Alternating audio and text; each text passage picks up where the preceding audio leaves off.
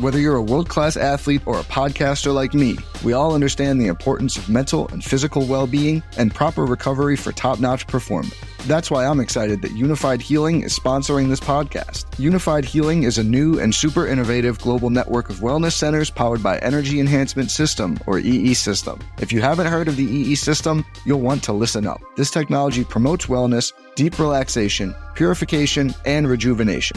In hundreds of locations across the globe, access to a center is easy and affordable. Interested in experiencing the EE System technology for yourself? Go to unifiedhealing.com/bluewire to learn more and find a center near you. That's unifydhealing.com/bluewire. No material or testimonials on the Unified Healing website are intended to be viewed as medical advice or a substitute for professional medical advice, diagnosis, or treatment. Always seek the advice of your physician or other qualified healthcare provider with any questions you may have regarding a medical condition or treatment and before undertaking a new healthcare regimen, including EE System. Another day is here, and you're ready for it. What to wear? Check. Breakfast, lunch, and dinner? Check. Planning for what's next and how to save for it? That's where Bank of America can help. For your financial to-dos, Bank of America has experts ready to help get you closer to your goals. Get started at one of our local financial centers or 24/7 in our mobile banking app. Find a location near you at bankofamerica.com/talktous. What would you like the power to do? Mobile banking requires downloading the app and is only available for select devices. Message and data rates may apply. Bank of America N.A., member FDIC. QB prices have gotten out of control in underdog big board SuperFlex drafts. Sometimes upwards of 10, 11 quarterbacks going in the first round. The top 6 players by ADP, all quarterbacks. So how do we handle this? How do we win this tournament? Do we just chase the quarterbacks out the board? Do we get crazy at quarterback?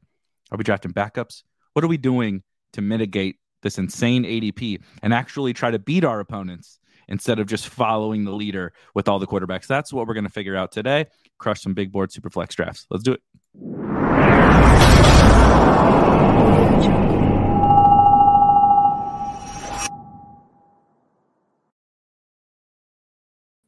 All right, Rob.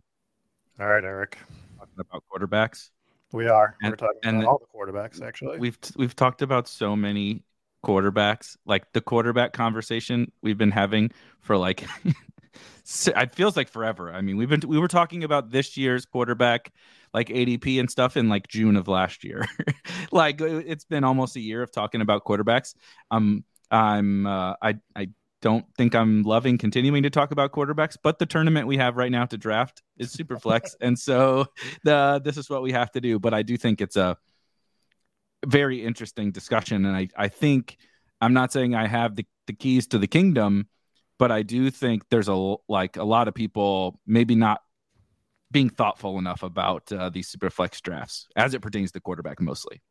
I think there's a lot of people approaching it, I don't want to say the right or wrong way, but I think they're approaching it from the stance of looking at other drafts and the value of quarterbacks and as they pertain to other drafts, and then I think there's people not valuing them enough, and I think there's people that are completely overvaluing the position, and I really think it depends your draft position on how you should play the quarterbacks in SuperFlexes, personally.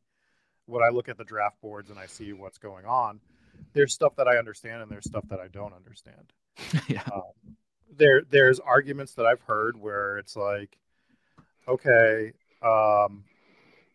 somebody drafted Josh Allen, we'll say 101 or 102.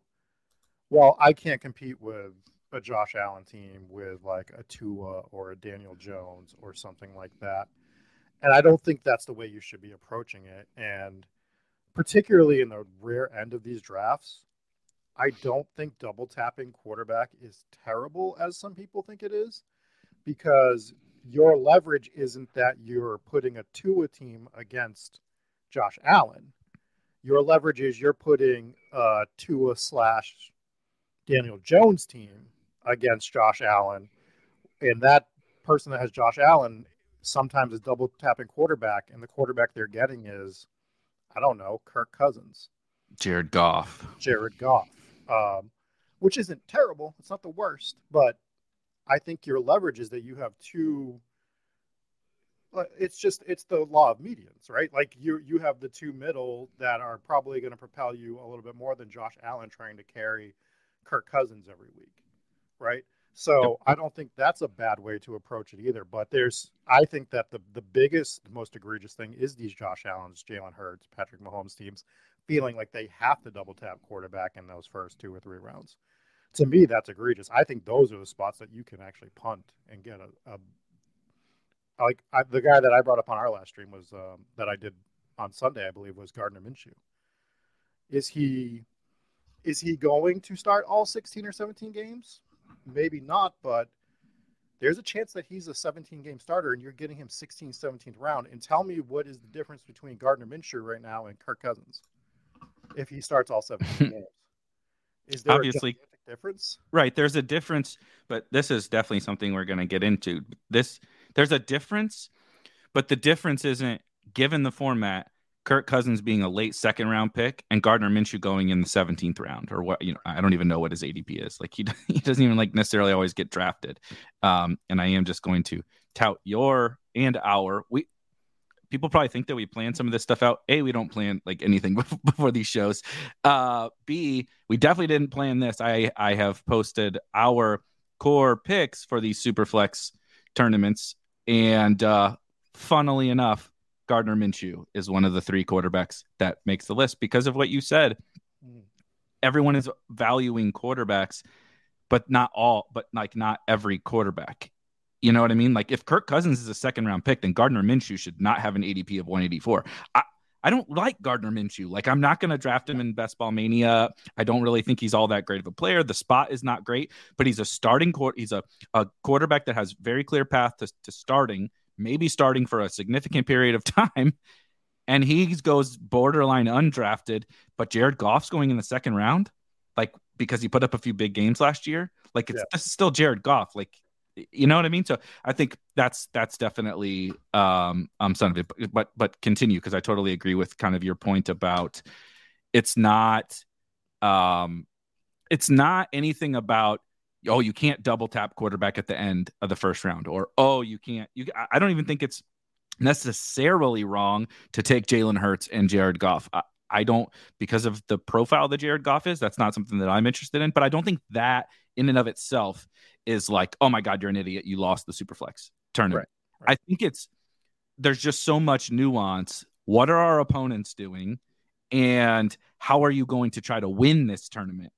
Right. And like a lot of the biggest mistake, I think, is probably after that, right? If you double tap quarterback to start, almost no matter what your draft position is, it's like the mistakes come thereafter probably. Like I keep seeing and hearing a lot of that. It's like, oh, well, how are you going to beat the Josh Allen team with Dak and Tua? And I'm like, well, I have 2. Yeah. They have 1. Yeah. Josh Allen in any given week can be outscored by other quarterbacks. We're not competing to score the most points over the course of the regular season. We're competing to win a best ball tournament in which we saw Tom Brady and Daniel Jones lap the field in week 17. We saw the aforementioned Kirk Cousins put up big games. We saw Tua put up big games. And so I think people still are thinking about, especially this format, through the lens of like traditional, like I'm trying to create the optimal team and score the most points over the course of the regular season. But like, that's not the goal here. The goal here is dude, honestly, I would rather just get second in the regular season, score as few points as possible, because then I probably have a crappier team with lower owned players, and then get in the dance. And then how do I win those three playoff rounds? So obviously you can't target that. I'm not trying to create bad teams, but I'm just saying everything I hear is like, how do you beat the Josh Allen team with this? And it's like, well, that's not really like how it works. Plus I have a bunch of other picks, and so I just think we can think about this thing a little bit differently. And I know you have some ideas. You've already elaborated some. I have some ideas. So I think it's a really fun conversation. Yeah, I think that there's a lot of nuance to the SuperFlex that we're all still working our way through. I think some of it can carry over to some of the other tournaments, not completely. So one of my other ideas with the SuperFlex is it brings up the value of some of these backup quarterbacks for this particular tournament. I think it helps if you look at it, like if you nuance it and look at it, some of these backups are still viable for like a Best Ball Mania. But really, the top 4, 5, 6 backups, you're able to take them, especially in 20-round formats. We want to take shots on backup quarterbacks. Why wouldn't we? Marcus Mariota in Philadelphia. Do we think Marcus Mariota is a good quarterback? No, he's not great. No, I can attest to how much Falcons I watched last year. He's not great, but if you had Marcus Mariota on a SuperFlex and you're getting him 19th, 20th round, the value on Hurts, do you think Hurts is going to play all 17 games? I hope so. But we saw last year they didn't play all 17 games. Imagine if Marcus Mariota was in Philadelphia last year. You had Marcus Mariota on your bench. He's playing for them, right? And he's putting up a 17 to 22 point median over those last, playoff weeks. And you dragged him to the playoffs, which wasn't too hard to do because you got him in the 19th round. Right. So your core is still out there firing on all cylinders. You dragged yourself to the playoffs, and Marcus Mariota comes in, and boom, you're one of the only Marcus Mariota teams in the tournament, and he's solidly putting up numbers for you in the Superflex position. Right? Yep. I mean, it's slightly galaxy brain, but it's not really that crazy. No. And someone like Marcus Mariota can fit into just about any structure. And I've also seen, here's something. So the theme for me in terms of, obviously the title of the show is 2 ways to leverage. There are certainly more ways to leverage this format. But the theme for me is kind of two-pronged. It's almost one in the same. But it is all and that's what this game of best ball is. I think people miss sometimes, and I think people have gotten much, much smarter at, say, in Best Ball Mania or the DraftKings Millie, and I don't know about DraftKings. Drafters are pretty sharp people over there drafting over there. But in Superflex, it's a new format.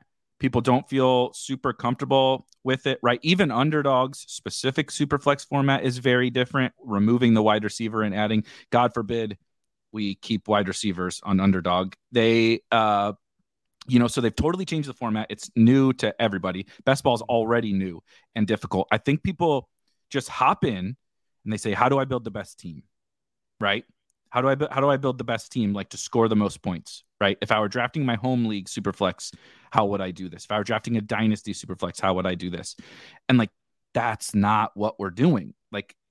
Everything is about winning this tournament, which is, I don't really give a shit how many regular season points. I don't give a shit how many points I score over the entire. I don't care how many points I score in week 17. Pat Crane won $2 million in Best Ball Mania, scoring 160 points in week 17. That wasn't even a good week. It was fine, of course, but Liam the year before scored 200 or something like that. It's just the actual amount of points don't really matter. And Kareem's team wasn't good. If we did a draft, you viewed a draft throughout the course of the summer last year. I don't mean it not good. I mean through the lens that we're talking about here. If you pulled Tom, you're Tom Brady and Eckler and Godwin, whatever. It's whatever. It's fine.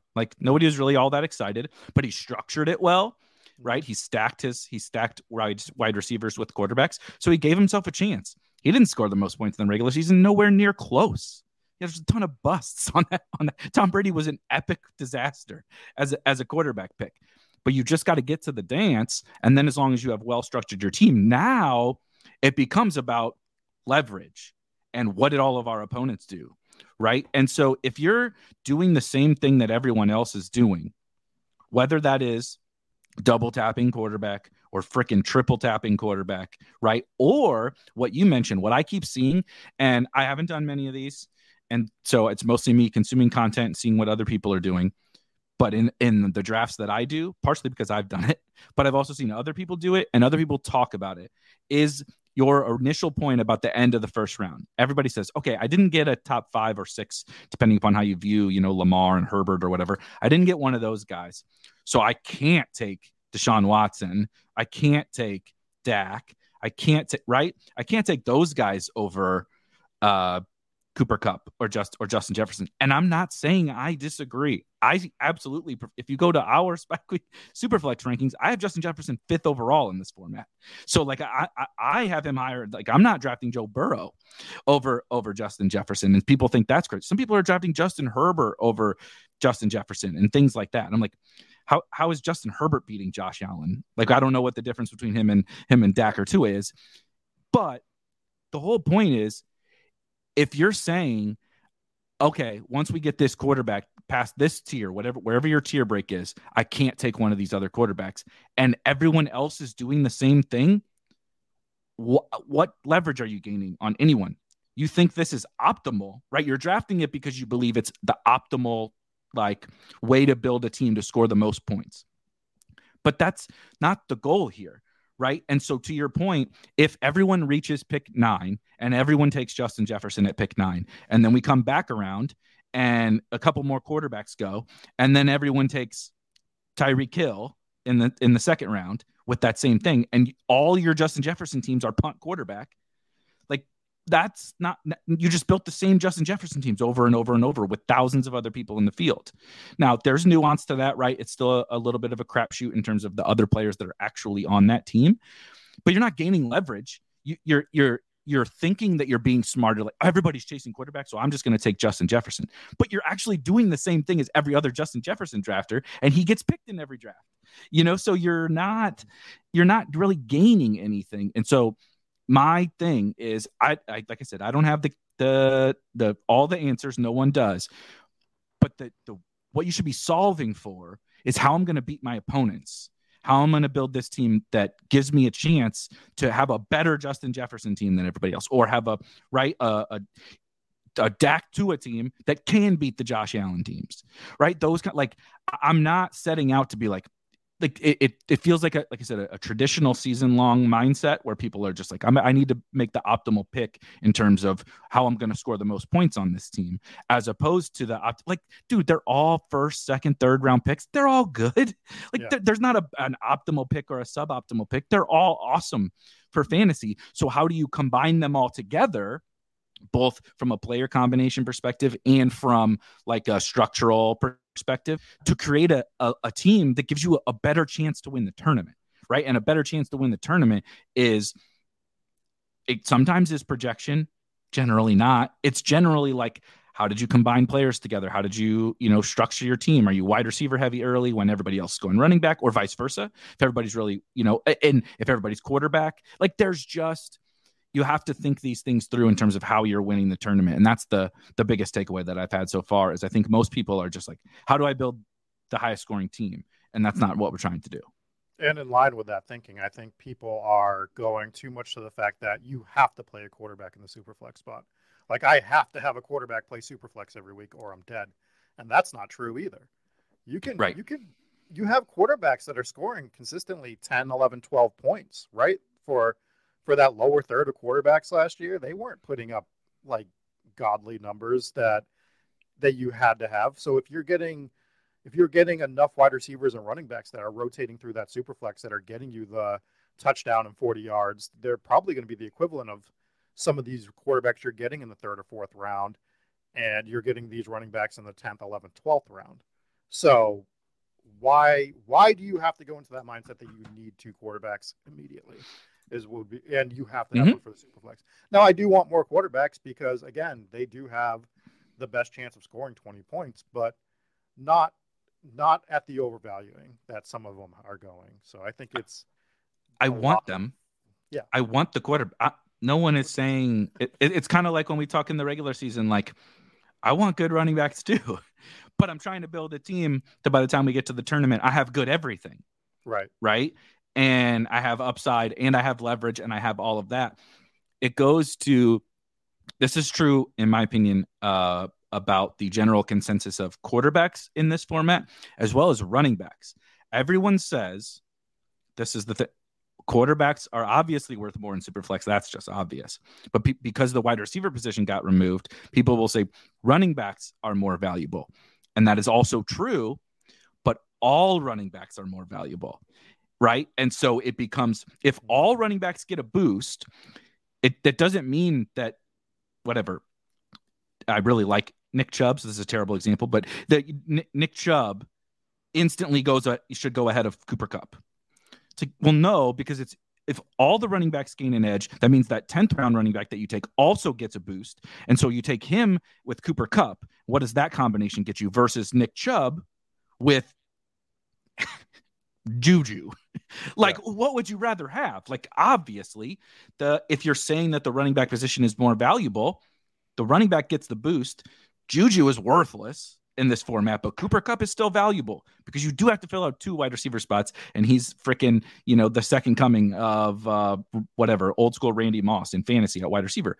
So like it's those kinds of things where people will say they're more optimal or higher valued because of the format, but this is a market. Right. And if all running backs are more valuable and all quarterbacks are more valuable, it becomes the way you put those puzzle pieces together to create the combination of players that either A, project better, have a higher ceiling, or give you leverage on the field.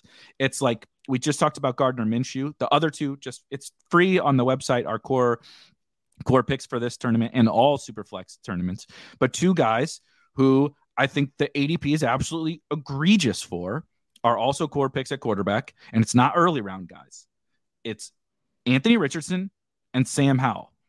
And before we get to the fun parts of them, trust me, Rob, everyone is fully aware of the concerns and the risks around Anthony Richardson and Sam Howell. Some people don't think Anthony Richardson can play. Some people don't think he'll start this year. Same thing with Sam Howell. Maybe he's not very good. They brought in Jacoby Brissett, since when is Jacoby Brissett? I don't understand this argument. Like people are like, well, they signed Jacoby Brissett. Like Jacoby Brissett's not making any money, and it's like did every other team in the league at some point. Yeah, exactly. The dude has been on every team, and it's like, they have to sign someone, right? Like, did you expect that they were gonna sign no quarterbacks?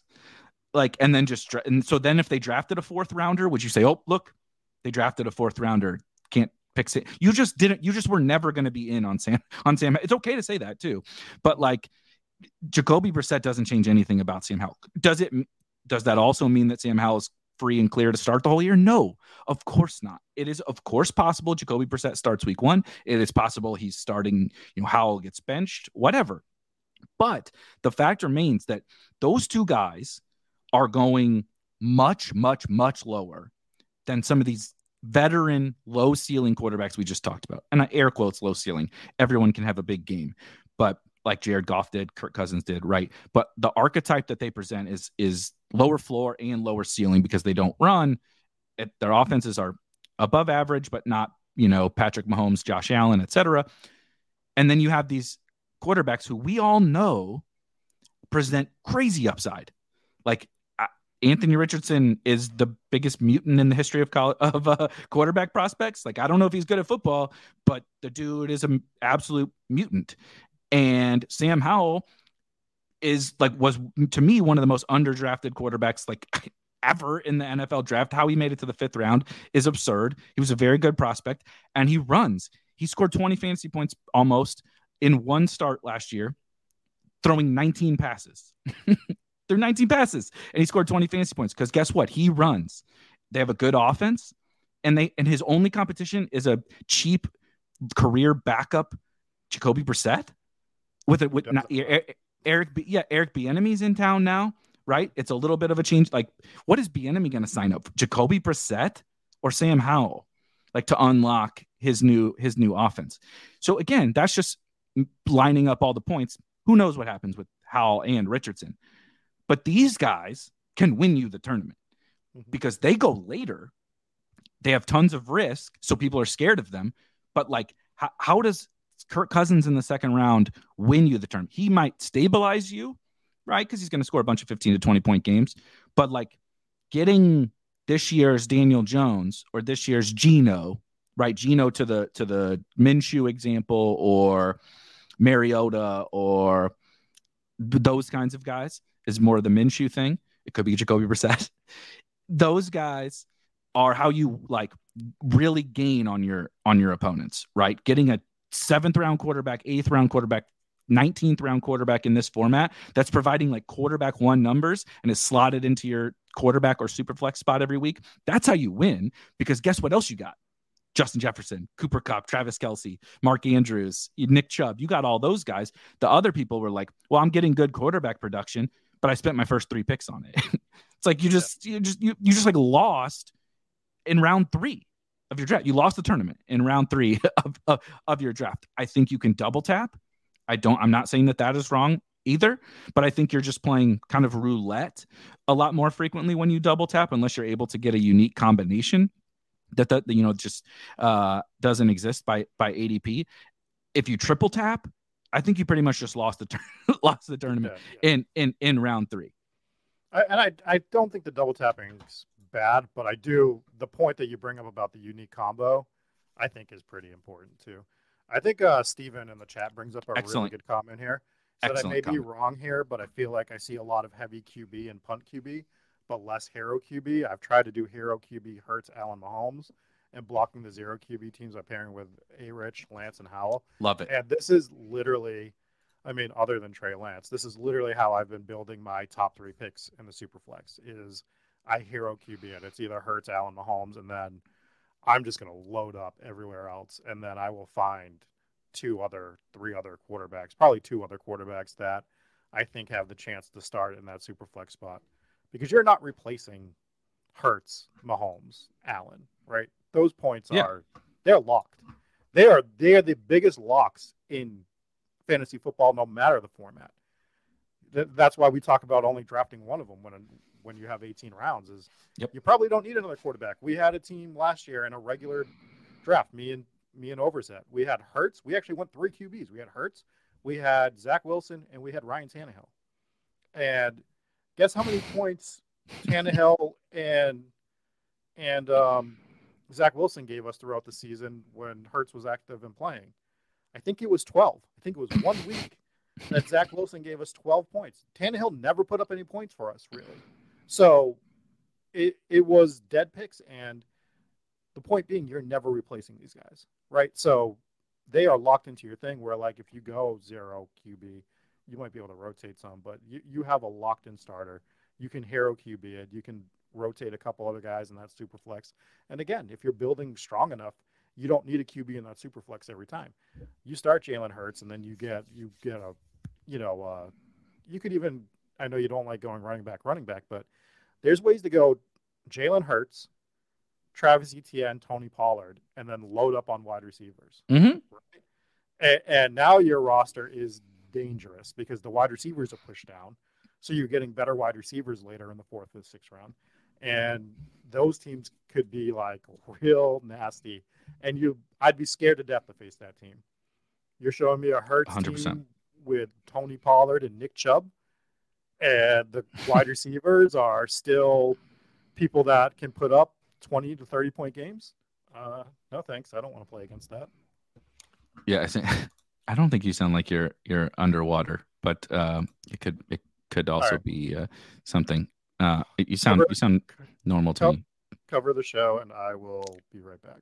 Yeah. So what I was gonna piggyback on this is, I'm so glad Steve brought this up, because this is what I was gonna kind of start to get into is when we were talking about, when I was talking about and Rob was listening to me go on a tangent about the idea that once you get to the end of the first round, you need to bypass quarterback and you need to take the elite skill position players. Again, I'm not saying that is wrong, but we need to think about what are people doing. And this is one of those.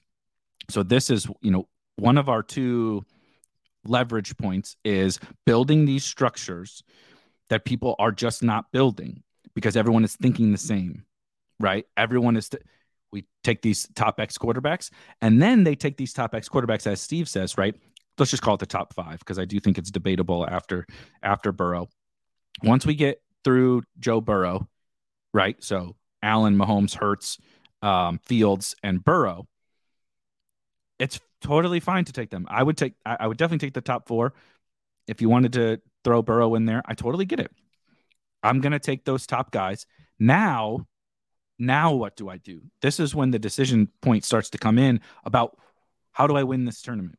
No one is saying like, oh, you got to win this tournament by punting quarterback because everybody's taking quarterbacks. Well, no, because there are punt quarterback teams too. It's just, of course, punt quarterback is viable, but then how do you figure out leverage from within, right? The Allen, Mahomes, Hurts teams. And then if you're at the end of the first round, how do you figure out leverage from within that team, whether it's, I just keep using Justin Jefferson because he's the easiest one, right? You get the best skill player in all of fantasy. You get Justin Jefferson. Is every Justin Jefferson team also punting quarterback? Or what about hero quarterback with Dak? Why can't that win? No one is saying Dak is going to beat those elite guys frequently, but Dak plus Richardson plus Howell, if you like Lance, if you like CJ Stroud, right? Though whatever, just don't. Here's the next thing we'll get to is the second leverage point, but is how do you construct this team that when you show up to week 17, right? The whole thing is I drafted like I'm right. How do I show up to week 17 with this team that can win? If everyone said, well, I can't beat Allen with Dak, so there's no Justin Jefferson Dak. Like I'll take Justin Jefferson Dak. Like why can't Dak score 25 or 30 points in the championship round? And now I have right Howell shows up and scores 25 points. Who gives a shit what who cares what Josh Allen did, right? And I have Justin Jefferson. Like those kinds of things are just how it sounds silly because it sounds like you're talking about like a 1 week like DFS tournament, but that's partially how you have to think about it. Is like quarterback scoring is replaceable on average. So you want outliers. We just talked about those top guys being outliers, right? You can mix in the Daks and such of the world because they are still very strong fantasy plays. But how do you still capture that outlier upside that our opponents are not going for, right? Within these structures. So a hero quarterback is like the perfect example, or the opposite, which is kind of what we started with. If everybody at the first, I'm not saying everyone is doing this, but I'm saying if everyone at the end of the first round is like, I can't draft Dak here. No, I can't. No. And everybody's just taking right Jefferson, Kupp, Tyreek, CMC, JT, whatever. If there's all those teams out there, well, you're not actually doing anything different than anybody else is doing. You feel better about it because you think it's a better way to construct the team. But like, that's it. We don't know what the best way to construct the team is because the results are just going to be the results. It's randomness and variance. So the hero quarterback thing is one of those examples. I think it's easiest to understand through the lens of the elite guy, right? Because like you said, I think the most overdrafted thing is definitely triple tapping quarterback no matter what. The worst thing is triple tapping quarterback when you have one of the top 5 guys. Yeah. But then I think the most overdone thing it's not wrong, but it's just double tapping quarterback with the elite guy.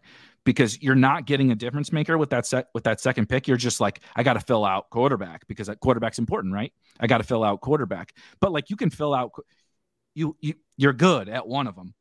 And now you got 19 other picks to figure out SuperFlex. And like you said, sometimes you might get a good running back score in there. You cobble it together with 2 or 3 of these upside shot guys, right? That's totally fine because we're trying to win the tournament. We're not trying to be like, I feel really good about my starting lineup, right? Like I got my second quarterback in there early because if that's what everybody else is doing, then it doesn't really help us. And we're just flipping coins the rest of the way. Yeah, I completely agree. Do I sound better? Yes, I think so. It's fun. There you go. For the screenshots, Updog says focus on your wide receiver 1 stacks. That's the new thing. I read Leone's article as well yesterday. Everybody's all about stacking now. You'll get more likes on your tweets if you screenshot. There was something else. Oh, Jose says, can you even win a SuperFlex tournament if you can't get to draft the top 5 QB? Absolutely. Last year, you could have won the SuperFlex tournament with Daniel Jones and Tom Brady as your quarterbacks. I know, like, all these things sound crazy because you're like, well, look what Hurts did, and but look how the season plays out. There's so much chaos and randomness. Trevor Lawrence was a smash and tanked you in week 17, right? They got benched. Yeah, week 17. The Jaguars played less than a half. Jalen Hurts was hurt, right? Mahomes was okay. Allen was okay. It was Tom Brady and Daniel Jones. Joe Burrow wasn't a top 5 quarterback 2 years ago. He was fringy, but he wasn't looked upon as like, oh my God, Joe Burrow. If you don't get Joe Burrow, you can't win SuperFlex. It was Allen and Mahomes and whatever. And so that's why this whole conversation about structure and leverage and all of that is so important, because as long as you're putting together a good team, it's fine. Like it's fine. It's all about how are we going to win the tournament in terms of what our opponents are doing. It's not that much about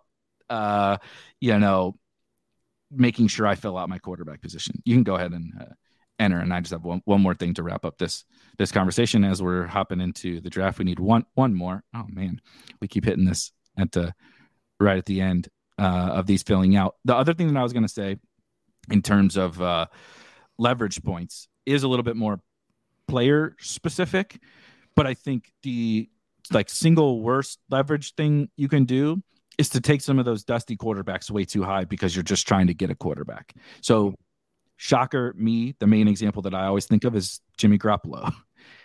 Jimmy Garoppolo, you're technically getting a starting quarterback, but it's not a guarantee that they're being rumored to draft a quarterback. So it's not guaranteed that he starts the whole year, especially if they stink, which they might. And he's been on elite offenses for his entire career and never scored fantasy points ever. He never put up big games. So who gives a shit if you have Jimmy Garoppolo? He's not helping you win anything, right? And he's just one example. I mean, Kirk Cousins and Jared Goff in the second round are a much more expensive, right? Example, Derek Carr sometimes is that there's a time and place for some of these quarterbacks, but you need outliers. And there is never a circumstance where Jimmy Garoppolo is an outlier. You're just praying that he can get you 15-point games throughout the course of the season. So that's why Anthony Richardson, Sam Howell, those guys. Hurts goes first. I know you love Mahomes, so we got to take Allen over Mahomes. That's fine. I'll take Allen. I just kind of snagged all of them. I actually thought Allen was going to go first, so I was going to decide. Are you for sure Mahomes over Hurts? No, I'm probably Hurts over Mahomes, but it's tough. To me, the three of them are just pulling a name out of a hat almost. Yeah. I know Allen is theoretically the number one out of them, but I don't know. I think the margin of difference between the three is razor thin. I agree. The thing that I do kind of keep at first, I was not a Mahomes. I know that you were a big Mahomes guy. I was not as big of a Mahomes fantasy guy. And then coming into this year, when you see the rushing that Hurts and Allen and Fields provide, and Mahomes having to make up a lot of it just with passing, which of course he's going to make up a lot of it with passing. He's the best quarterback of all time. But yeah, but I've come I do have semi-small concerns. I mean, I don't even have to talk about the concerns with Fields. It's are they he can run crazy, but they do have to throw. They have to throw a little bit and have some success throwing, which I expect they'll do. But we have a lot of projecting in him being the 4th or 5th overall quarterback. And then love Hurts, obviously, but they had basically the easiest schedule in the NFL last year. The division has gotten a little bit better. I'm not saying this is going to change anything for his fantasy outlook, but I think the schedule is going to be tougher. I think he ran pretty pure with the old QB sneaks and some stuff like that. And so in a year where they were proving themselves last year, I also think it's possible they don't run Hurts quite as much last year. He obviously got banged up, and so I just think there's these are really, really nitpicking, but Mahomes feels really rock solid. Allen was frankly not that good last year, as an actual NFL quarterback, relative to the fact that we view him as super, super elite. He was good, but not nearly as good as I think everybody probably expects Josh Allen to be. And then they bring in Damian Harris. I know that's really small and silly, but I think that he probably runs a little bit less too. He also runs like a moron. He does. He's gonna get hurt. He hasn't, but he's gonna get hurt. Dumbest running. He's Cam Newton, right? Yeah, these guys run like bowling balls. Dude, yeah. You can't do that. You're a freaking. I know you're a tank, but you're gonna get hurt. Yeah, but I mean, luckily he's going to be in the NFL for 20 years doing this. So, yeah, it doesn't matter how many hits he takes. He's going to be able to sling that pigskin 80 yards in the Buffalo weather in January. But I think it's debatable at the very debatable at the top because they're all awesome. It's nitpicking, but there's reasons to be a little higher or a little lower on all of them. I completely agree. My thing with Mahomes though is, yeah, his rushing upside isn't the same, but he is going to be the most consistent 300-yard, 350-yard game passer in Absolutely. the league. And it's not even close. So no, he's going to make it up with the passing, and that's why I think he's fine to take wherever. So I just want to look at. So we're already Aaron Rodgers at quarterback here. You can't do that. I don't think this is worse than taking Dak over Kupp. Is taking Aaron Rodgers here because Kupp and those guys versus JT. I think it's JT probably. I prefer wide receivers, but I think JT probably. But this to me, to Steve's point, to the conversation earlier, you talk about 2v2s, Dak plus another elite wide receiver, right? Dak plus CD, right? Take Dak CD at the 1-2 turn or something. I'm just making shit up. Mm-hmm. That's not worth taking Aaron Rodgers over Jonathan Taylor when you have that elite quarterback. I think that's worse. Do you prefer Devontae or CD? Honestly, I prefer CD. Me too. But do we take Devontae because we're getting a value on him and we're going to be able to start Josh Allen, Jonathan Taylor, Devontae Adams? Yeah, I'm totally fine with it. Yeah, it's like the quarterback thing, splitting hairs. It's splitting hairs, but the hair that we're splitting is how many Allen, Taylor, Devontae Adams teams are there, right? I think it's a combination that is it going to be completely unique? No, but it's going to be less than normal. Yeah, a little less than normal, right? And again, we're totally splitting hairs on all these guys. So if you have once we get to the peak draft season, I'll be much more locked into the player combinations. We'll have ownership projections, which if you've not seen, we're still fine tuning these things. It's the very first time we've built best ball ownership projections. So nothing is ever perfect that very first time, but that's something we're really going to focus on once BBM season gets here and May gets here for all the sites, is having ownership projections, which will be based on real drafts, based on ADP, based on historical data that are projecting exactly what Rob said. So we'd be able to pull it up and say, okay, I don't really give a shit between Devontae Adams and CD. They both look about the same to me. So what's the ownership projection on Allen plus, and I think you can do up to 3 players, Allen, JT, Devontae versus the ownership projection on Allen, JT, and CD. And you'll be like, oh, no one has CD, but a bunch of people have Devontae, then we would do CD, right? And vice versa. And I think that our team is actually such a shining example of what we were talking about with the Hero QB thing. We start with Josh Allen, who was typically in regular drafts a second rounder, right? Yep. But Jonathan Taylor and Devontae Adams are both late round, first round guys. Mm-hmm. So now we've started Josh Allen, Jonathan Taylor, Devontae Adams. The firepower on our team versus the team that has, and if you're in the chat, I'm sorry, I'm not roasting it, but Justin Jefferson, Kirk Cousins, Aaron Rodgers. What team would you rather start with? Yeah.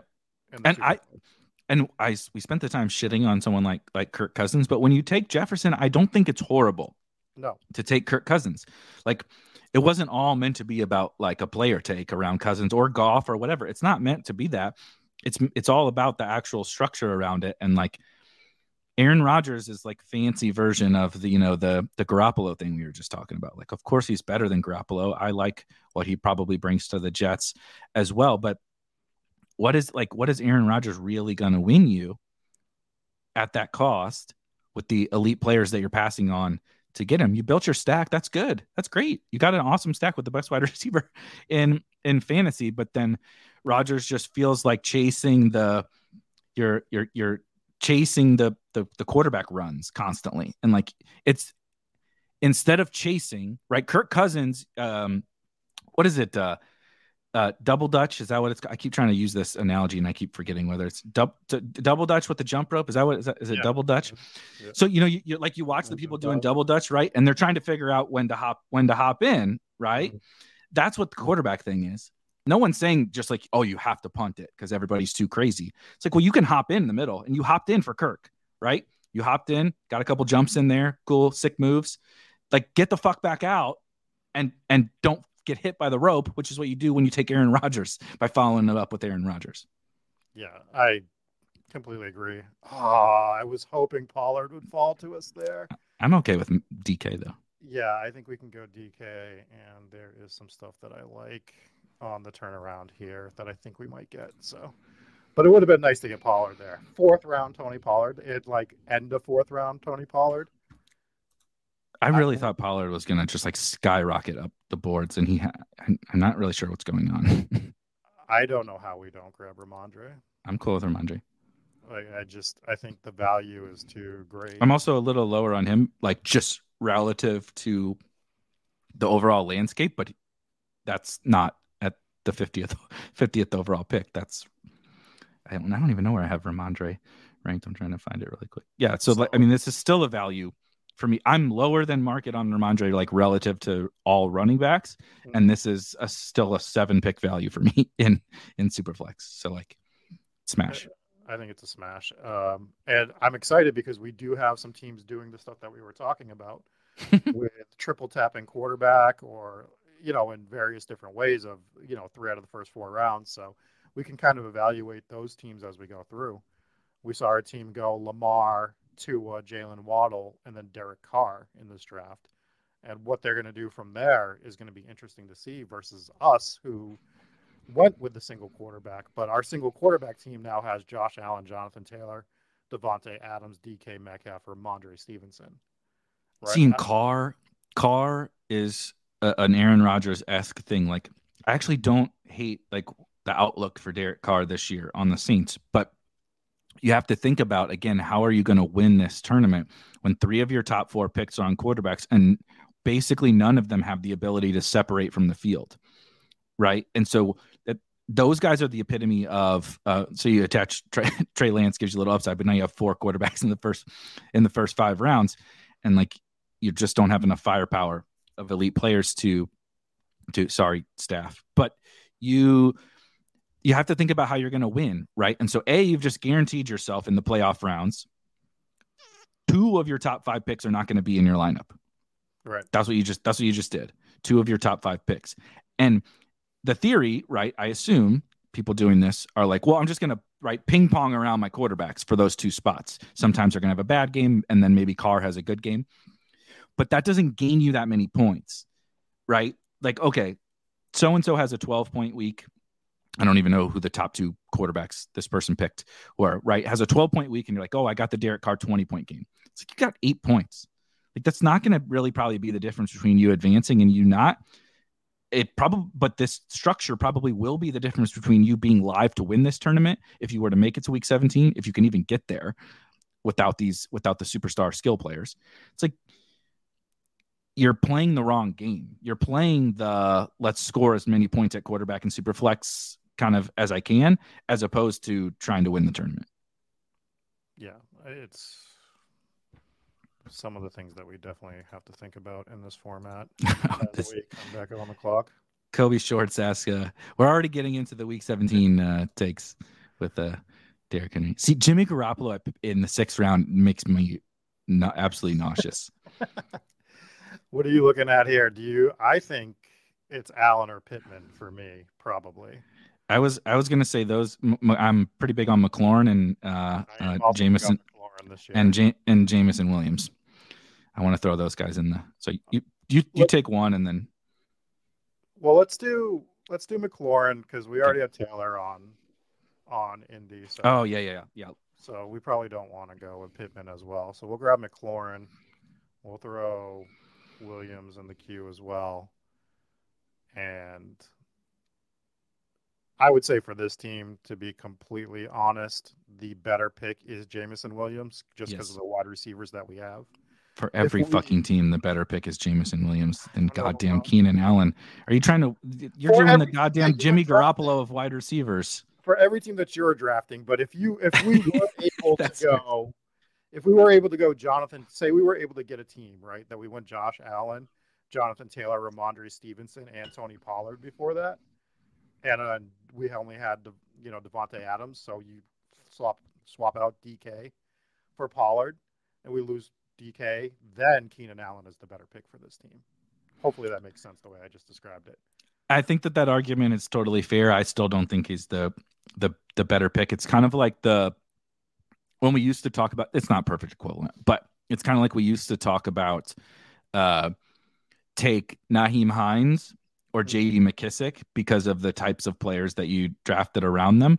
And I think I would just rather take more of the position with still taking the upside shot guys, right? If I got to take one or two more to offset the fact that sometimes Keenan Allen's 10-point games are going to make my lineup, I would just rather take the upside shot guys. And I'm not even really trying to hate on Keenan Allen.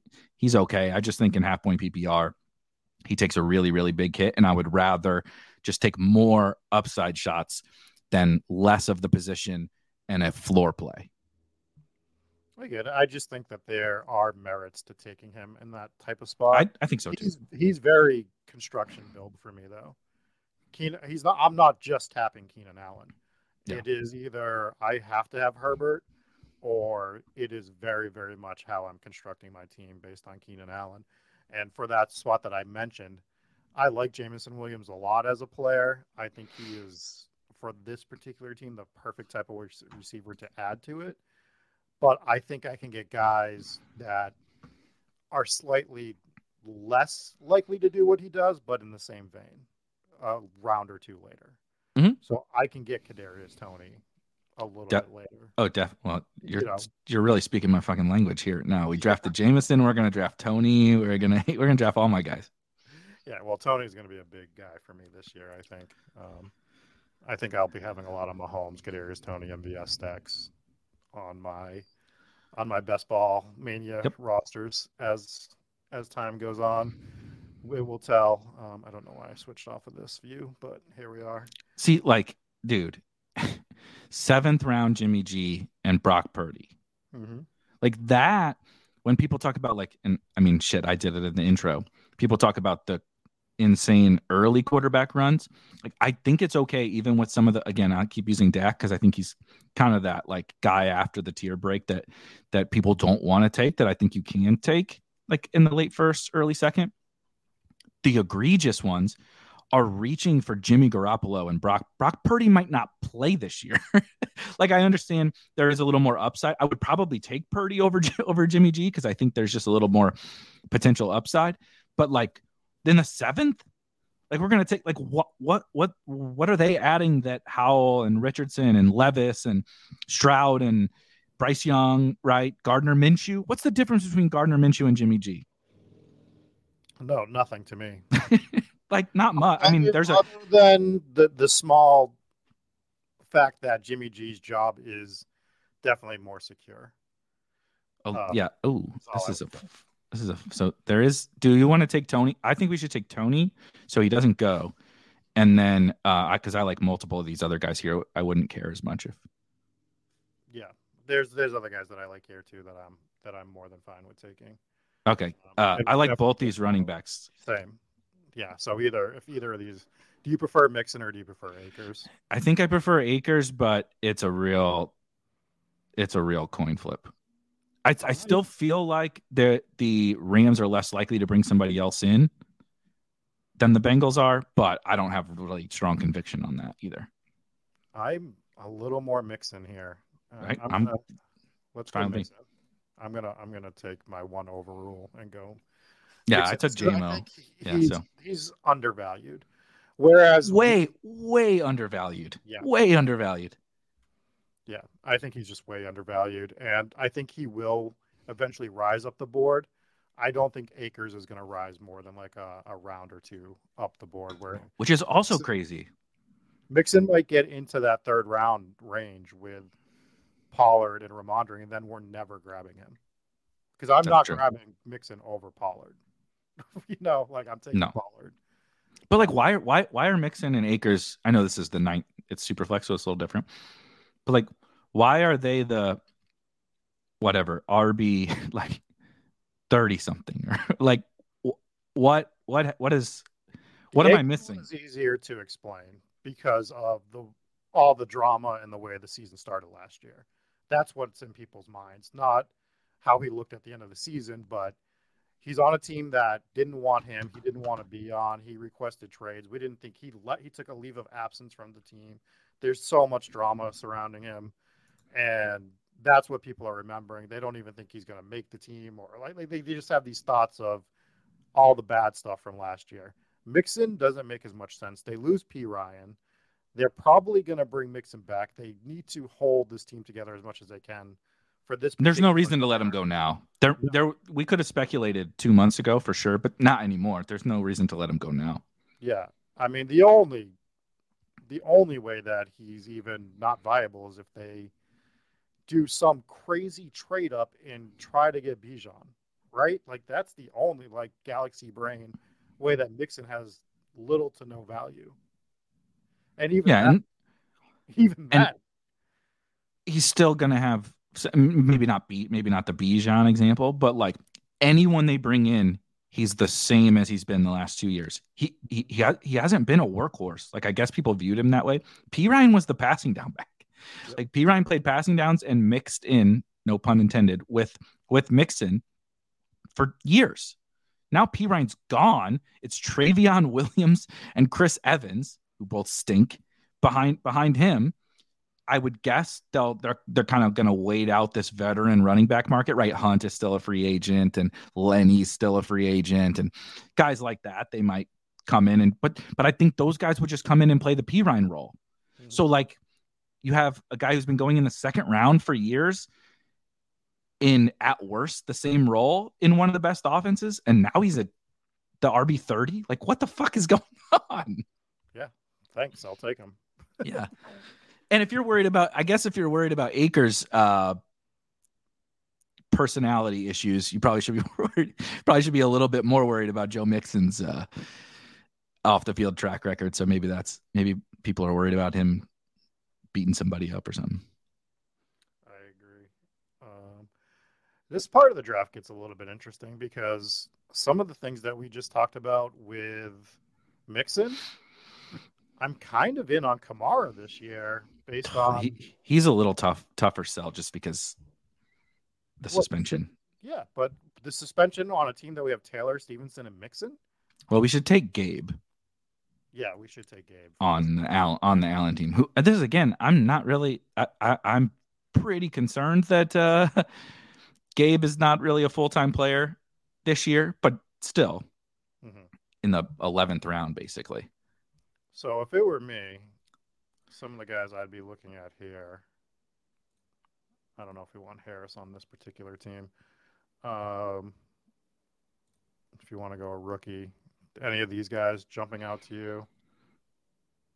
Probably the running backs. I'm cool with either of them. I'll let you have your Kamara. I'm fine with that. Our running backs are freaking loaded, so we can. Well, that's why we can take them. Yeah, and then volume of wide receivers a little bit more late. Yeah, if we had like a weaker running back room, it would be Khalil Herbert to me. But where we're just trying to get Kamara to the playoffs, I mean, an 8-game suspension, what do we care? In the grand scheme of things, we just took him in the 11th round. We took 11th round Alvin Kamara. Is he dust? Maybe. Who knows? But if we're getting 8 games out of him, and they're all in the second half of the season, and Taylor, Ramondre, and Mixon brought us, and then Kamara has one of his 3 or 4 touchdown games, right? Like, yep. Derek Carr is going to improve that offense. I was way down on the Saints last year. Mm-hmm. But when you're I like him this year. I like I like them. I don't love them, but I yep. do like them. With Olave, who knows what we're going to get out of Michael Thomas. I'm not worried about him, but Olave is very good. Rashid Shaheed is my guy. Yeah. Carr is a big upgrade at quarterback. And again, I don't really like a massive upgrade, and he's not even that good, but he is a massive upgrade. I mean, they were playing Andy Dalton over Jameis last year. Yeah. So like, I'm just reading some of these comments, and this is apparently the things that I was missing. But Vaporware says the market thinks Mixon is a dusty piece of trash. Well, he is a piece of trash as a human being, but so is Tyreek Hill, and everybody's forgotten that. Which, by the way, Tyreek Hill's got to be the greatest example. Everybody keeps talking about like me too, talking about Kamara's suspension, and there's a comment about Mixon like potential suspension too. Like, have we not learned about the NFL and suspend? As long as you're not gambling or smoking weed, you're not going to get suspended for a long time. Tyreek Hill's beating up kids, and like, you know, all like these guys do bad things. Okay, like a lot of these guys do very bad things. As long as you're not gambling or smoking weed or performance enhancing drugs, you're not getting a long suspension. Maybe that will change with Kamara. I've seen, you know, videos and stuff like that too, but like it hasn't really remember the original Ray Rice suspension? I know that it changed. He got 2 games, right? 2 games. He absolutely knocked out a woman. Like knocked out a woman. And they had the video. We saw the video. Right. The only reason that it went up from 2 was because they said, "Oh shit, everybody else can see this now." Like they don't care. And so us fantasy bros, myself included, with the Kamara thing, we do this projection of, oh, but he could get suspended. Like, who gives a shit? Like, we need to stop pretending like the NFL is going to suspend these guys for like a long time and operate as if it's probably not a lengthy suspension. And so, but I agree, Joe Mixon is a piece of trash. I don't totally understand this one. Mixon could not play football. If by next year you mean 2024, I agree. And if I don't disagree with age, antics, and lack of efficiency all point to the Bengals moving on. Yeah, but not this year. I agree. If they were going to move on, they would have already moved on before the draft, right? You clear that out so you can the reason to get rid of them is to use the money. They're in their Super Bowl window. Yeah. If you're going to let these, right? It was like the T trade. Like, why would they trade T? They're trying to win a Super Bowl. But if they're going to do it, you need to do it as early as possible, because the money that you free up or the assets that you gain, you want to put them to use during free agency. Free agency is basically over and the draft's about to be here. Like there's no, and they let P. Ryan go already. There's no reason to let Mixon go now. They're trying to win, you know? And so he is just a part of their team. We can hate it, love it. And for fantasy, I think he's not very good at football anymore too, but he had like the highest running back score of the entire season this year against the Panthers. He scored like 4 goddamn touchdowns in the first quarter. And like, we can hate it all we want, but like, he's going to score fantasy points. The only thing is, just looking at based on the Athletic, is if he's cut after June 1st, Joe Mixon, then the Bengals save $10 million. Yeah, but like, what are they doing with it? Right. Well, that's the point, right? Like, who are you getting at that point? So saving money is great if you can use it for something. Right. I guess there might be something to like on a T extension or something like this. Definitely agree. Ben says he's just bad at football. Yeah, I know. No argument. I mean, he's not great, but he dropped a 50 burger last year. He's playing running back for the Bengals, man. Yeah. Like we can hate him all we want. I hate Leonard Fournette, but that dude was dropping 30 fantasy points down the stretch for the Bucks. Like not this year, obviously, but do we like 12th round Dawson Knox here? No, I fucking always hate Dawson Knox, but he makes sense on this team. So let's start him. I want to really quickly look at what we're looking at. Oh, fuck. I forgot. We definitely fucked up quarterback, but that's okay. I don't know if we did. So we want to go Dawson Knox. Do you want to go something else here? See, we should have taken Howell at some point. I lost track of. Steve says, "Is this a Zappy team?" Yes, probably. Brissett is fine. And this is actually right at about ADP for Brissett, right? Brissett's fine. I think we should take Brissett also because we have McLaurin, to give ourselves those outs. And I do think I'm sitting here trash Brissett the entire absolutely trashing Jacoby Brissett, but I don't actually mean like that he's like completely horrible. If he's the starter for Washington, he has a lot of value in this format at this cost. So there's other guys that I think we can take later as well that I'm okay with. What evidence is there that Joe Mixon is not playing football in 2023? What the fuck am I missing? What am I missing? I will bet my life savings that Joe Mixon is playing football in the NFL this season. He will play football. Jeez, I am definitely missing something. They do not. The NFL does not let guys like that go out without giving them a second or a third shot. Fournette's going to be on a team. Mixon's going to be on a team. Are they going to be productive is what you should be asking. not if they're going to play football. Is He's Joe definitely Mixon going going to be productive in 2023? That's what we're not 100% sure on. He's charged of wait, no, he was charged with aggravated menacing. I don't even know what the fuck that means. Aggravated menacing, but it was dismissed. Yeah, all of that got dismissed, didn't it? So yeah, I'm trying to find. He was arrested. He pointed a gun at a woman, and it got dismissed. Well, he allegedly pointed a gun at a woman, and it got dismissed. As you know from being on Hometown Ghost Stories this week, the word allegedly is very vital in things that we do. The other word, I got a guy made fun of me in the comments for one of the recent videos here that I was saying technically. I kept saying technically because it's basically like the opposite of allegedly. Technically, this, that, or the other, and so just like allegedly, we're throwing something in there that you really probably don't technically have to say. Yeah, I guess it can be brought back to trial. Yeah, good luck with the old U.S. court process. I'm sure that'll go. I'm sure that things will be really swift for by September. Yeah, by September it'll come back to trial, and they'll already have decided the trial. Yeah. It's Kamara's been going on for like 2 years. The Kamara thing's been going on for like 2 years. Yeah, the Kamara thing is crazy. And I don't think I think he's only going to get 4 games or less, personally, because say what you want, it was like against another dude in a nightclub. It wasn't like he was at home beating his kids or his wife. Right. He did something stupid, obviously. Yeah, but it was not smart. But also, I don't know, shit happens when you're out. We've all done stupid shit. I mean, I haven't done that, but we've all done stupid shit. Here, I'm reading a quote about Joe Mixon.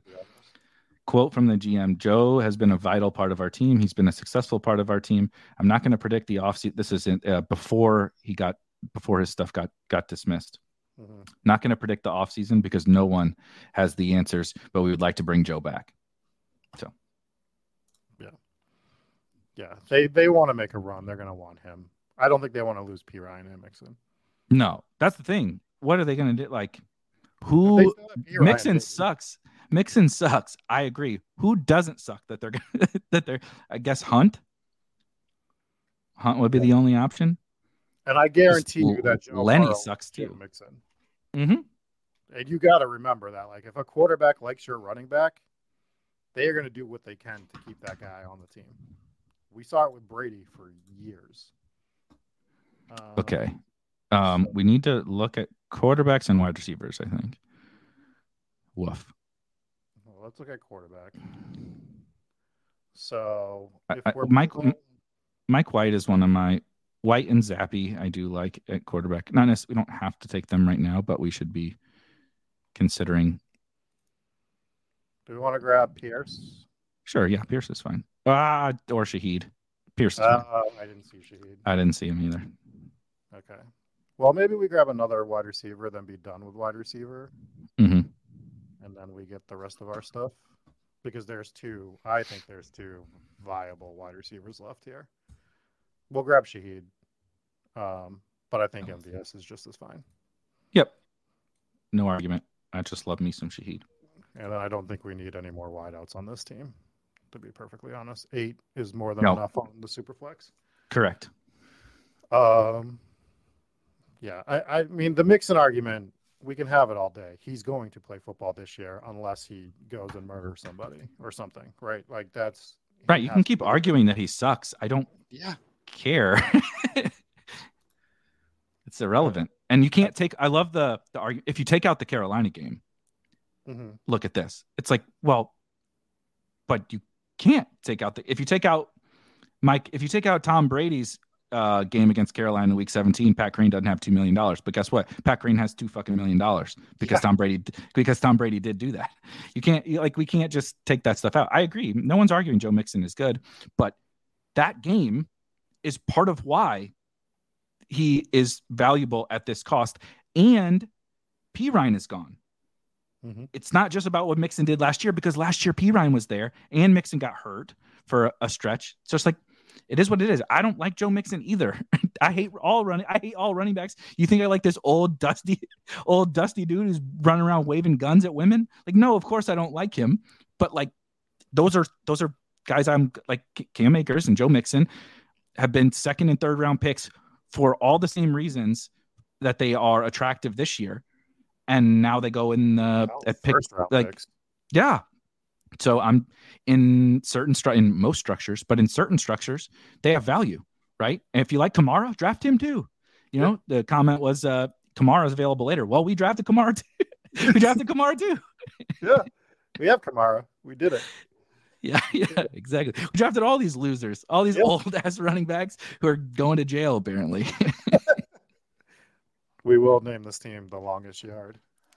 Yeah, exactly. This is the longest yard.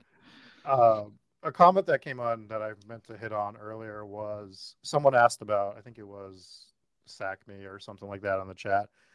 What were the results of stacking for week 17 last year? And without looking at complete data, what I can tell you is if you stacked Mike Evans and Tom Brady, you won all. And DJ Moore. DJ Moore. You game stacked that, you won all of the money. All of it. You won every money that was out there. If you got that team through. Right? Mm-hmm. Corain had Godwin and still won $2 million. Yeah. So. Yeah, and the guy that was in the final of the puppy that I was in had an Evans Brady stack, and I think he won by 30 or 40 points. And just like in terms of secondary stuff, Mostert was one of the highest scoring running backs, and Tyquan was on Corain's team as a week 17 correlation. And there was a couple others, but yeah.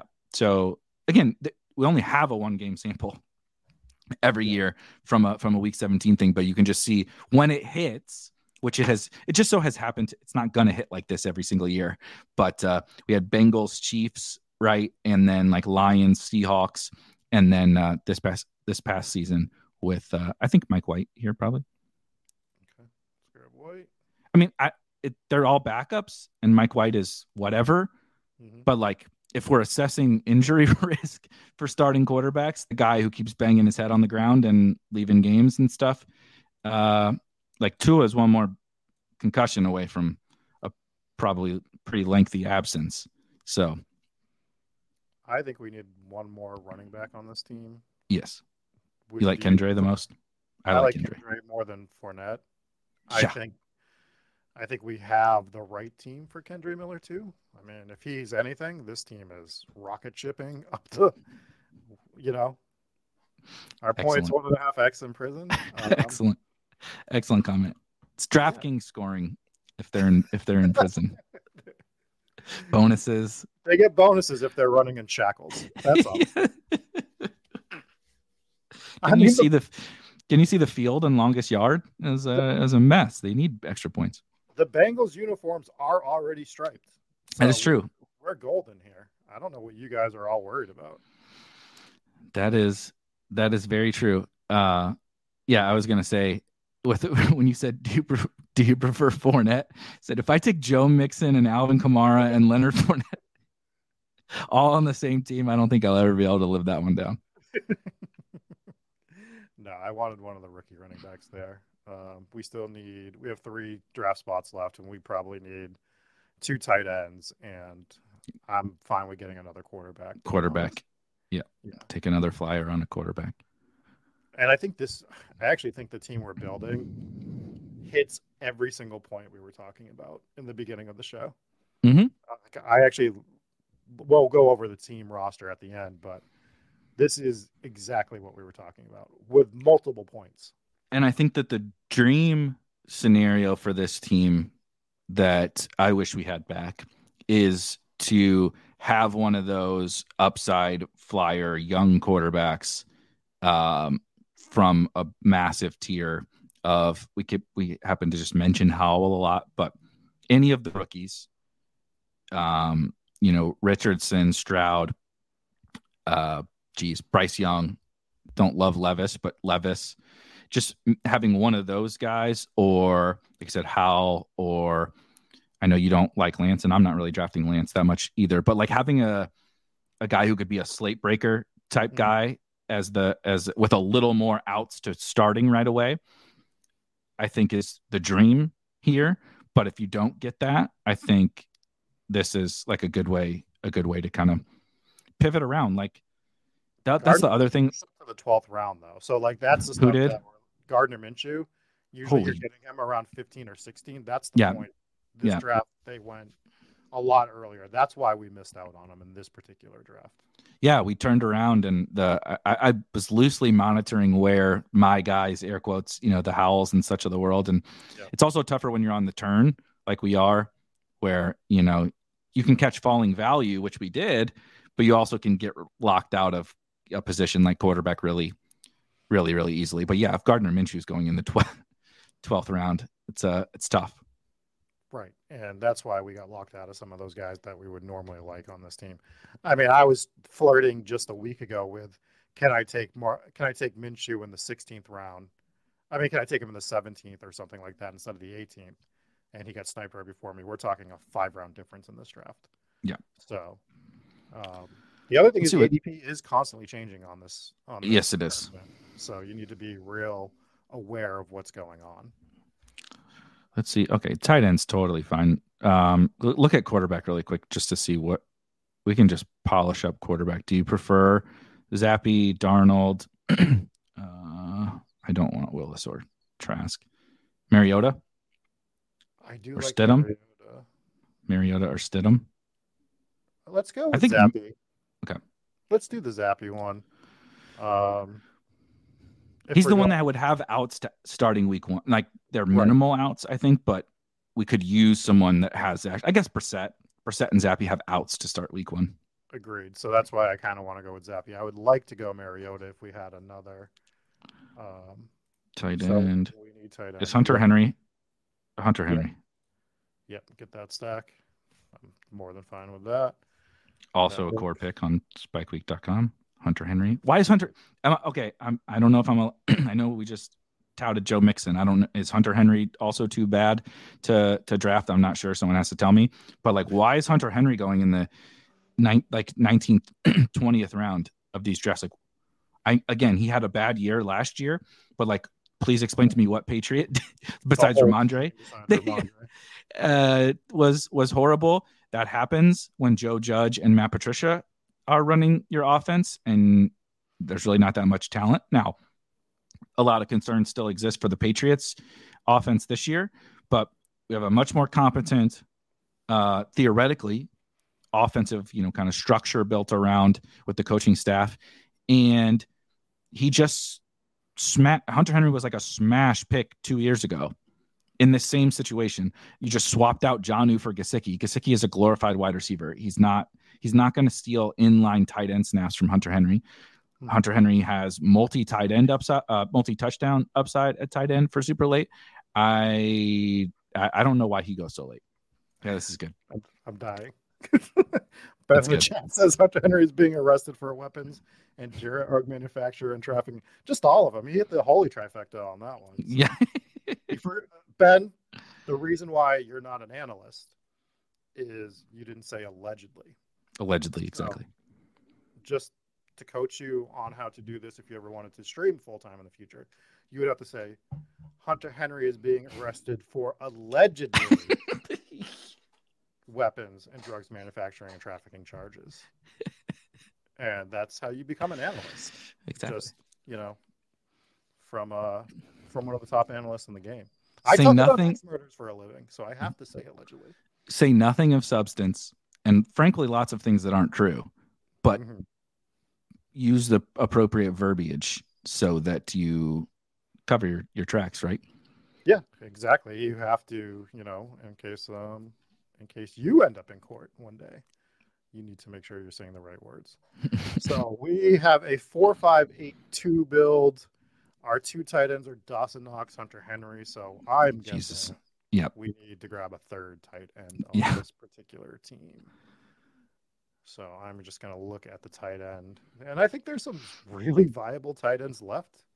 Definitely. Among this group that I like. Also, Crash Rich just got Heineke in the 20th round. I like Heineke in Atlanta for a 20th round flyer on a SuperFlex team. Yeah, I think he's fine. no problem from me. So, I mean, he sucks. He sucks too, but like he's behind another dude who sucks. So it's like, yeah, and he provides some, like, at least a little bit of upside of yep. if he does start on an offense that I do like. There he goes, Crash Rich. Yeah.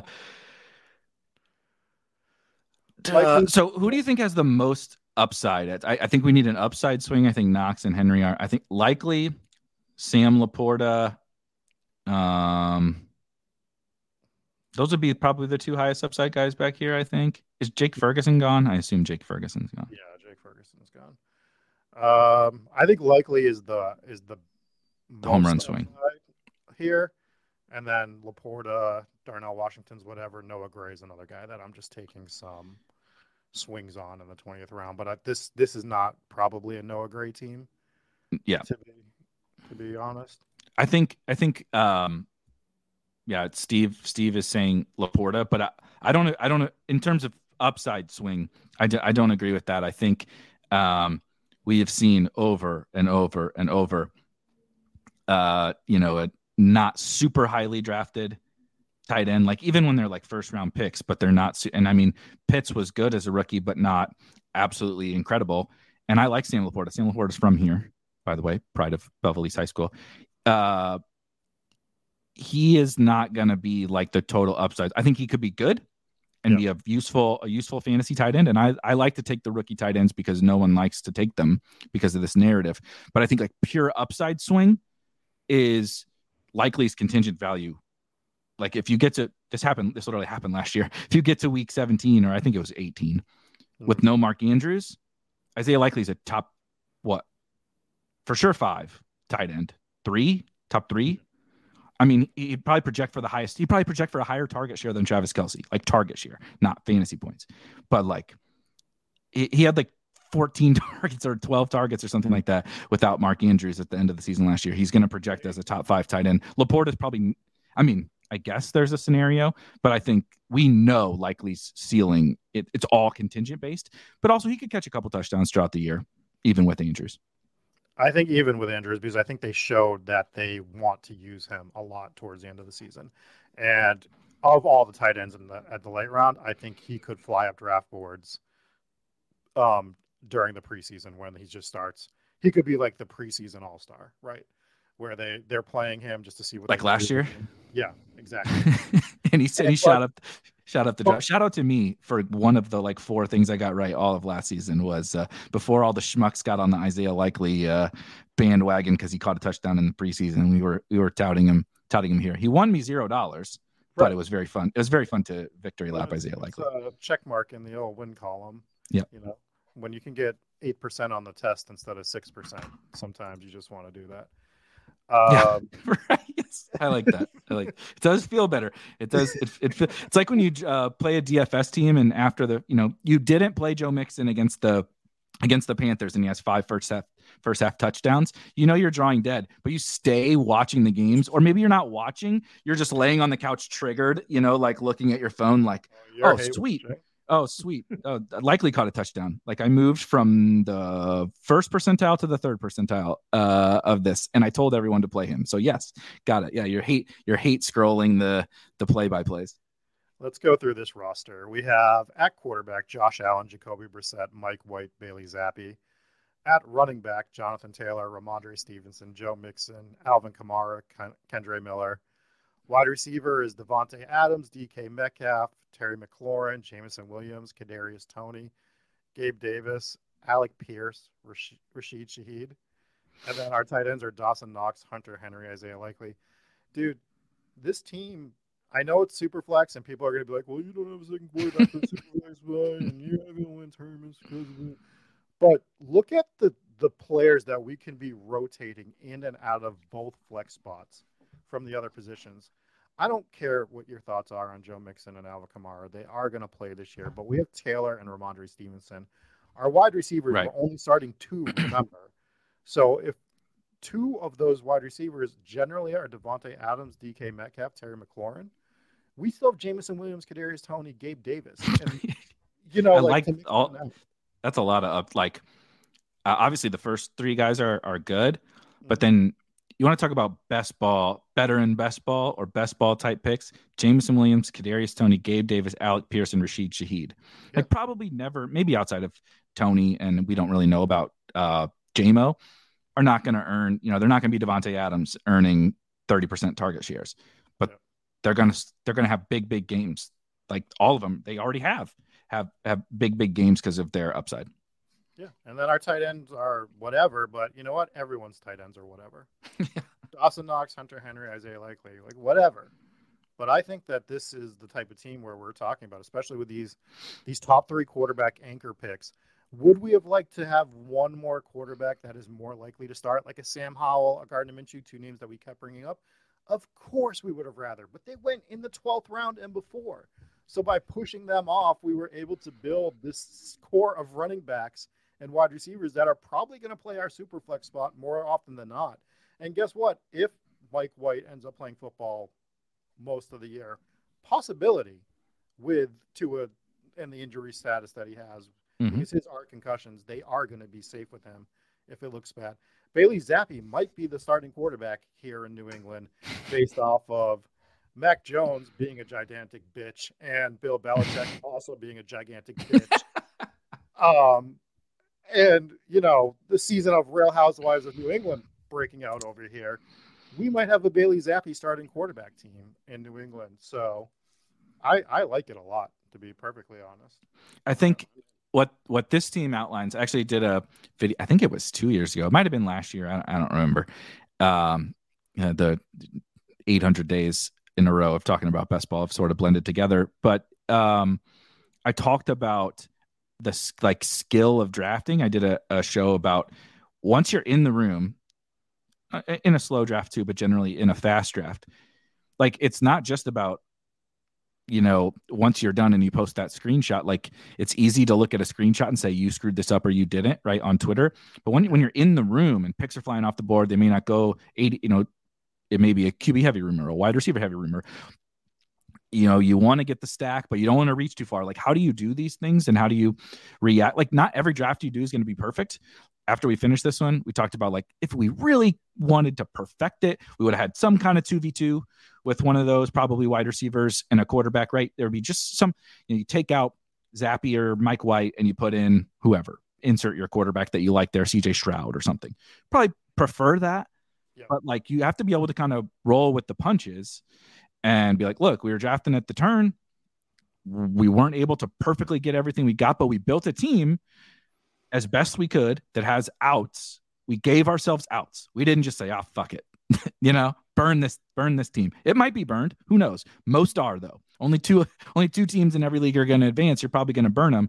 So let's build in, like you said, okay, what if Jacoby Brissett's the starter? Or what if Howell goes down or loses the job? Same thing. Mike White. What about Tua?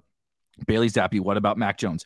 We gave ourselves as many chances as we could to find that. And God knows we don't need another quarterback. We only need one of those three guys, right? And again, it's super flex. We don't really want to count on, running backs and wide receivers filling the super flex, but like, we're not going to take zeros. I'm not going to take a zero in super flex. It's just, we might be being beaten there to start the year, but all we got to do is survive. You know what I mean? And having Josh Allen really helps you survive. So I think it was a good draft in that fashion, in that you kind of always are adapting, doing something, trying to find leverage, like we talked about at the top, and then figuring out how to still make a team that gives you a chance to win the tournament, even if it's thin. Like, even if you feel like, oh God, I mean, we need a quarterback to get hurt, but like, you need crazy shit. Like, that's football's chaos. You're going to need to benefit from some kind of chaos. And so set yourself up to do so. Yeah, I think we did that with this roster. Before we get out of here, what I would like to say is thank you to everybody that reached out yesterday. I lost a pet, and losing a pet is really difficult, to be honest. It sucked. The last 36 hours between a bunch of stuff was bad, and I don't really want to get completely into it, but a lot of people reached out, and I want to say thank you. Bruce was a phenomenal pet. He was a great little guy, and I'm glad that he's resting easy. So thank you to everybody that did reach out. It was very much appreciated. Always brutal. Not much but it's also very uncomfortable when it happens to someone and you're like, you feel that pain and you want to be able to try to communicate something. Yeah. And it's like, it's one of those, a pet dies, a family member or a friend or somebody passes or something bad happens to someone. And you want to be like, console them, give them maybe some positive reinforcement or whatever, but there is literally nothing anyone can say that can make anyone feel better. And so, but it is nice to see, we joke, and Ben's giving us, Ben in the chat is giving us grief about drafting dusty running backs, and we're giving grief back because he thinks Joe Mixon's going to prison tomorrow. Like, we're just having fun. But it's always all in good fun. Everybody here internally, obviously, Rob and I and the whole Spike Week team, anytime if we're acting like sarcastic assholes, it is all in good fun and joking around. You guys are freaking awesome. And obviously, this is a good example of you guys being awesome back, even though we can all disagree and have fun and sometimes heated discussions and debates. But really good example of an awesome community, man. Awesome. Yeah, just tons of good people. Been really great. So I do appreciate it. Again, not to bring the mood down, but yeah. I needed to say thank you. I needed to say thank you to everybody for that. So thank you. Quick programming note. You and TJ are doing a draft again tomorrow. Is that the plan? We're going to do a draft. I'm pretty sure it's going to be at 1 p.m., but I will confirm that time with TJ. We had to push that from yesterday to tomorrow, obviously. So we'll be doing a draft tomorrow. And if you're not familiar with TJ is one of our leading NFL guys on Roto Grinders. So not only does he do NFL, he does NBA, he does MLB. TJ is a rock star at RG, might be one of the most undervalued members of our content team. So if you haven't seen TJ, he's a lot of fun. He'll be great to draft with. His NFL mind is great. So seeing what he would do in best ball tournaments is going to be a lot of fun. I also love, we're definitely going to be bringing a lot more contributors on, both video and written, and just all sorts of different jobs. So you'll definitely be on this year.